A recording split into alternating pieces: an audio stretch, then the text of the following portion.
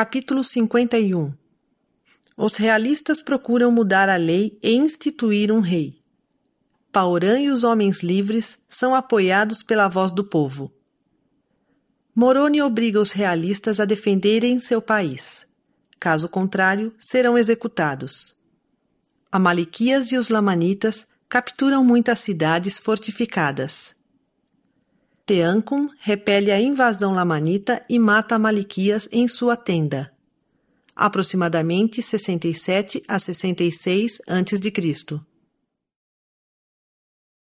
E então aconteceu, no começo do 25º ano em que os juízes governaram o povo de Nefe, tendo eles estabelecido paz entre o povo de Lei e o povo de Morianton a respeito de suas terras, e tendo iniciado em paz o 25º ano, embora a paz total não tenha sido mantida por muito tempo na terra, porque surgiu uma discórdia entre o povo concernente a Paorã, o juiz supremo, pois eis que uma parte do povo desejava que alguns pontos específicos da lei fossem alterados, mas eis que Paorã não desejava nem consentiu que se alterasse a lei, de modo que não deu ouvidos aos que lhe enviaram sua voz com suas petições referentes à alteração da lei.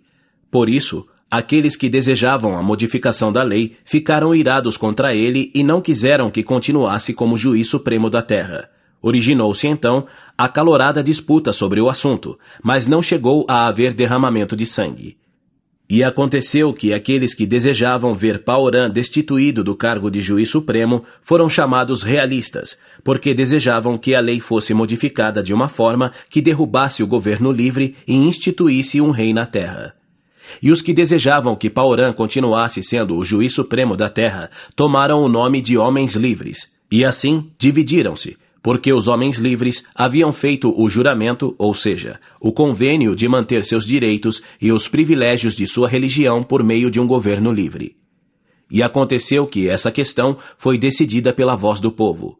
E aconteceu que a voz do povo foi favorável aos homens livres, e Paorã manteve-se na cadeira de juiz, o que causou muita satisfação aos irmãos de Paorã e também a muitos do povo da liberdade, que também reduziram os realistas ao silêncio, de maneira que não se atreveram a fazer oposição, mas viram-se obrigados a apoiar a causa da liberdade. Ora, os que estavam a favor de reis eram pessoas de alta linhagem e procuravam tornar-se reis, e eram apoiados por aqueles que ambicionavam poder e autoridade sobre o povo.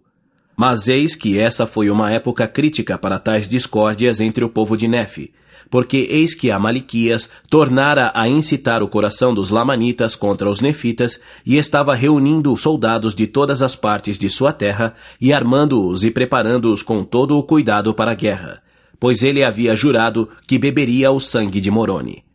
Veremos, porém, que a promessa que ele fizera fora precipitada. Não obstante, ele preparou-se e preparou seus exércitos para guerrear os nefitas. Ora, seus exércitos não eram tão grandes como antes haviam sido, por causa dos muitos milhares que haviam sido mortos pelas mãos dos nefitas. Mas apesar de suas grandes perdas, Amalequias reunira um formidável exército, a ponto de não recear descer à terra de Zaraenla. Sim, o próprio Amalequias desceu à frente dos lamanitas. E isto aconteceu no 25º ano do governo dos juízes. E foi ao mesmo tempo em que eles começaram a resolver suas contendas relativas ao juiz supremo, Paorã. E aconteceu que quando tiveram conhecimento de que os lamanitas vinham descendo para batalhar contra eles, os homens que eram chamados realistas ficaram muito contentes, e recusaram-se a pegar em armas, porque estavam tão irados com o juiz supremo e também com o povo da liberdade, que não quiseram pegar em armas para defender seu país. E aconteceu que Moroni, quando viu isso, e viu também que os lamanitas estavam atravessando as fronteiras da terra, ficou sumamente irado com a obstinação daquele povo, por cuja preservação ele trabalhara com tanto empenho. Sim, ficou muito contrariado, enchendo-se-lhe a alma de ira contra eles.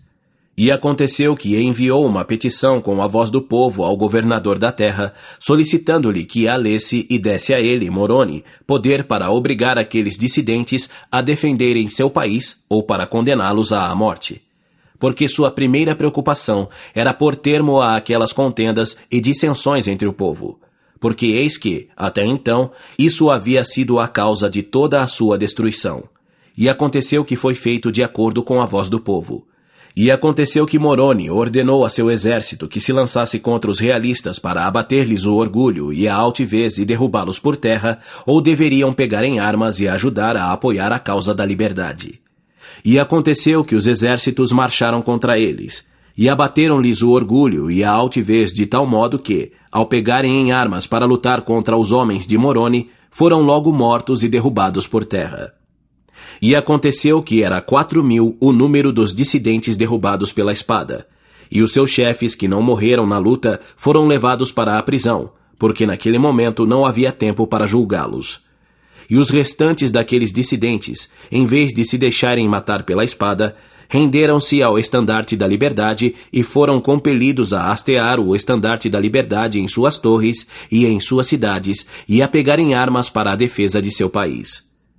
E assim Moroni pôs fim a aqueles realistas, de modo que não restou homem algum que fosse conhecido pela denominação de realista. E desta maneira, pôs fim à obstinação e ao orgulho daqueles que diziam ter sangue nobre, e foram obrigados a ser humildes como seus irmãos e a lutar valentemente em defesa de sua liberdade. Então aconteceu que, enquanto Moroni estava assim acabando com as guerras e contendas entre seu próprio povo, sujeitando-o à paz e à civilização, e fazendo regulamentos a fim de preparar-se para a guerra contra os lamanitas, eis que os lamanitas penetraram na terra de Moroni, situada nas fronteiras perto do mar. E aconteceu que os nefitas não estavam suficientemente fortes na cidade de Moroni, e por isso foram expulsos por Amalequias, que matou muitos deles. E aconteceu que Amalequias tomou posse da cidade, sim, apoderou-se de todas as suas fortificações. E os que fugiram da cidade de Moroni foram para a cidade de Nefia, e também os habitantes da cidade de Lei reuniram-se e prepararam-se, ficando prontos para enfrentar os lamanitas.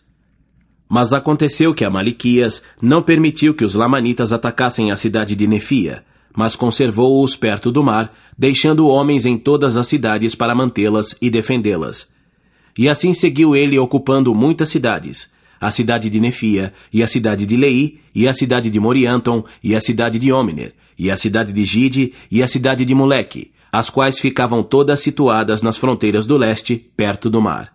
E assim, pela astúcia de Amalequias, com suas inúmeras hostes, os lamanitas se haviam apoderado de muitas cidades, as quais estavam todas fortificadas solidamente segundo o tipo das fortificações de Moroni, e todas elas serviram de fortaleza para os lamanitas.